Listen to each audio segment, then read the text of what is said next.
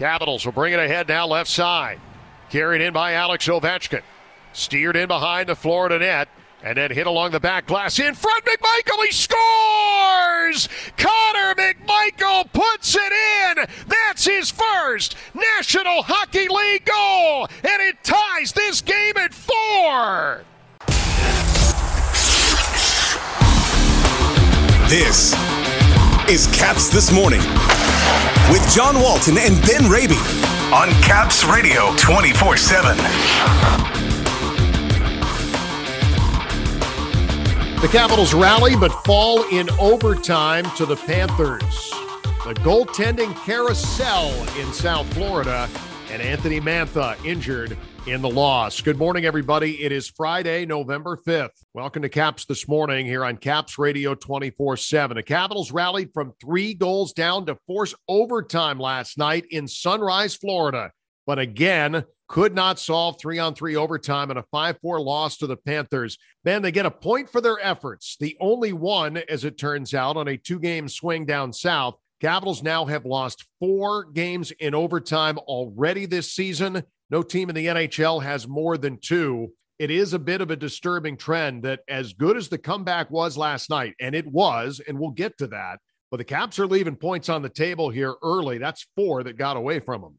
Yeah, starting to get a little alarming. 4 instances in which they've gone to overtime and 0 for 4 in those games. And a common theme, at least over the past few games, thinking back to an OT loss at home to the Detroit Red Wings and then last night in Florida. You don't gain possession early in the OT, right off the opening faceoff. And last night in Florida, literally for nearly 2 minutes, you're chasing the play, you're chasing the puck, you're trying to regain possession, you're trying to get possession for the first time in OT, and they were unable to do so. You're caught out on the ice for a lengthy shift. It's fatigued, it's tired to play defense for that long with so much open ice, chasing the play, and the Florida Panthers were ultimately able to take advantage. The Red Wings did the same thing last week. So it's unfortunate for the Capitals because you'd think if they get the puck, they have weapons of their own that they could potentially take advantage of, but just haven't been able to the last few times they've gone to OT. And now you can make it a big 0 for 4 when it comes to 3-on-3 overtime for the Caps. Yeah, they never touched the puck. Let's talk about something fun here. We've got plenty to unpack from last night, but the best thing of the night for me was Connor McMichael. We had him on the show earlier this week and the confidence that was growing with every passing game, and he told us about that. And here last night in Sunrise, he ends up getting his first NHL goal from Alex Ovechkin, tying the game on the road in the third period. His mom liked our tweet, Ben, by the way, when we sent out the goal clip, so that made me happy. This was a great moment for the McMichael family. This was a great moment for Connor. This was a great team moment. And it's a shame it didn't come with 2 points attached to it, but I really liked seeing Connor finally break through last night.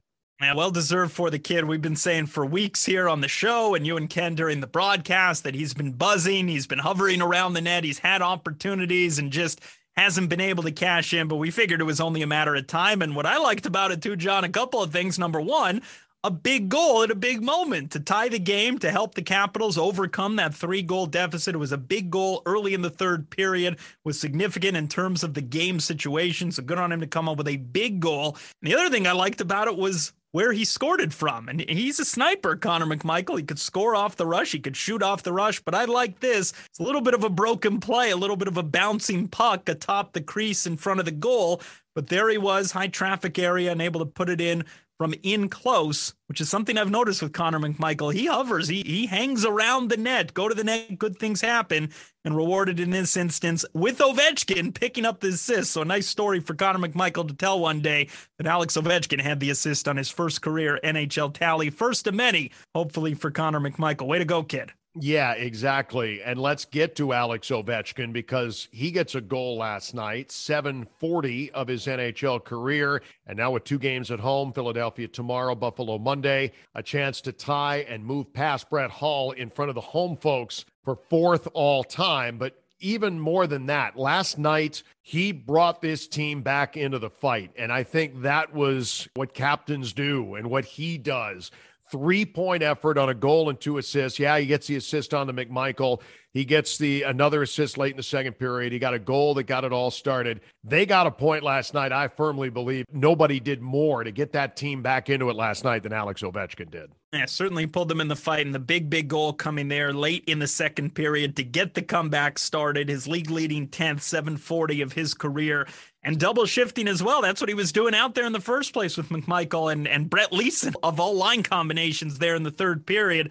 Granted, the Capitals were short a man with Anthony Mantha having left the game due to injury, but Ovechkin saw plenty of time, made the most of it, pulled the team back into the fight, game-high 6 shots on goal, 8 attempts, and typical Alex Ovechkin there, finishing ho-hum with a goal and 3 points. So good on Ovechkin, helping the team rally and mount that 3-goal comeback. So what happened with the Caps goalies last night? I mean, listen, for goalies on both sides, Sergei Bobrovsky leaves the game after the first period, and Spencer Knight comes in, ends up getting the win. He still hasn't lost a game in regulation in his career dating back to last year.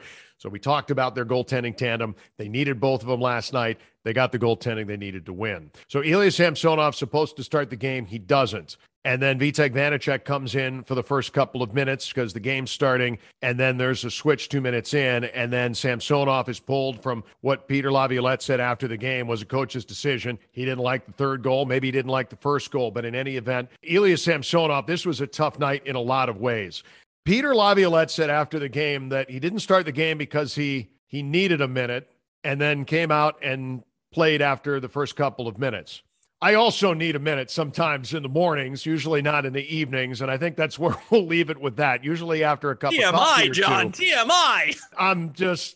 We're calling it what it is. They didn't want to say it. We're saying it. Whatever. It's more than anyone needed to hear. But he comes in, and the performance was not great either. And I guess now we have this issue where you've got Vitek Vanacek, who ends up taking a loss in which he didn't expect to play and came in and out twice. Ilya doesn't start, comes in, and the coach obviously didn't like his performance last night. So this was not a great game if you're a Caps goaltender, and now these guys are in the need for a little bit of a reset as they come home for 2 games with Philadelphia starting tomorrow night. Yeah, I'm curious to see how Ilya Samsonov responds the next time he gets the opportunity, whether it's as soon as Saturday, tomorrow night against Philadelphia, or next Monday against the Buffalo Sabres, or perhaps even a little further down the line, because they needed better from Ilya Samsonov last night in Florida. Early on in the first period, we knew this was going to be a tough challenge in Florida. Juicy rebound given up 3 minutes plus into the game, and the Panthers are able to cash in the Barkov goal to make it 1-0. And then later, you referenced the third goal, ultimately the last straw there, the Brandon Montour goal. Thought it was an innocent-looking shot and makes its way past Samsonov, and Peter Laviolette evidently felt the same and wanted to spark the team and brings in Vanacek in relief. But you look at the goaltending here, John, and you think back to Monday in Tampa Bay. I realize Andrei Vasilevsky, that's a high bar. That's a Vezina Trophy winner. But keep in mind, he won that game for Tampa Bay. And I thought last night in the first period, Sergei Bobrovsky was terrific for Florida. Literally stopped all 14 shots he faced. And I'm waiting to see, and hopefully it comes, whether it's Vanacek or Samsonov, a goalie for the Capitals to really steal a game, to really bail out the team over an extended period of time. Great goaltenders, undisputed #1 goaltenders in the league, do that from time to time. And the Capitals have been able to outscore some issues over the past 2 seasons.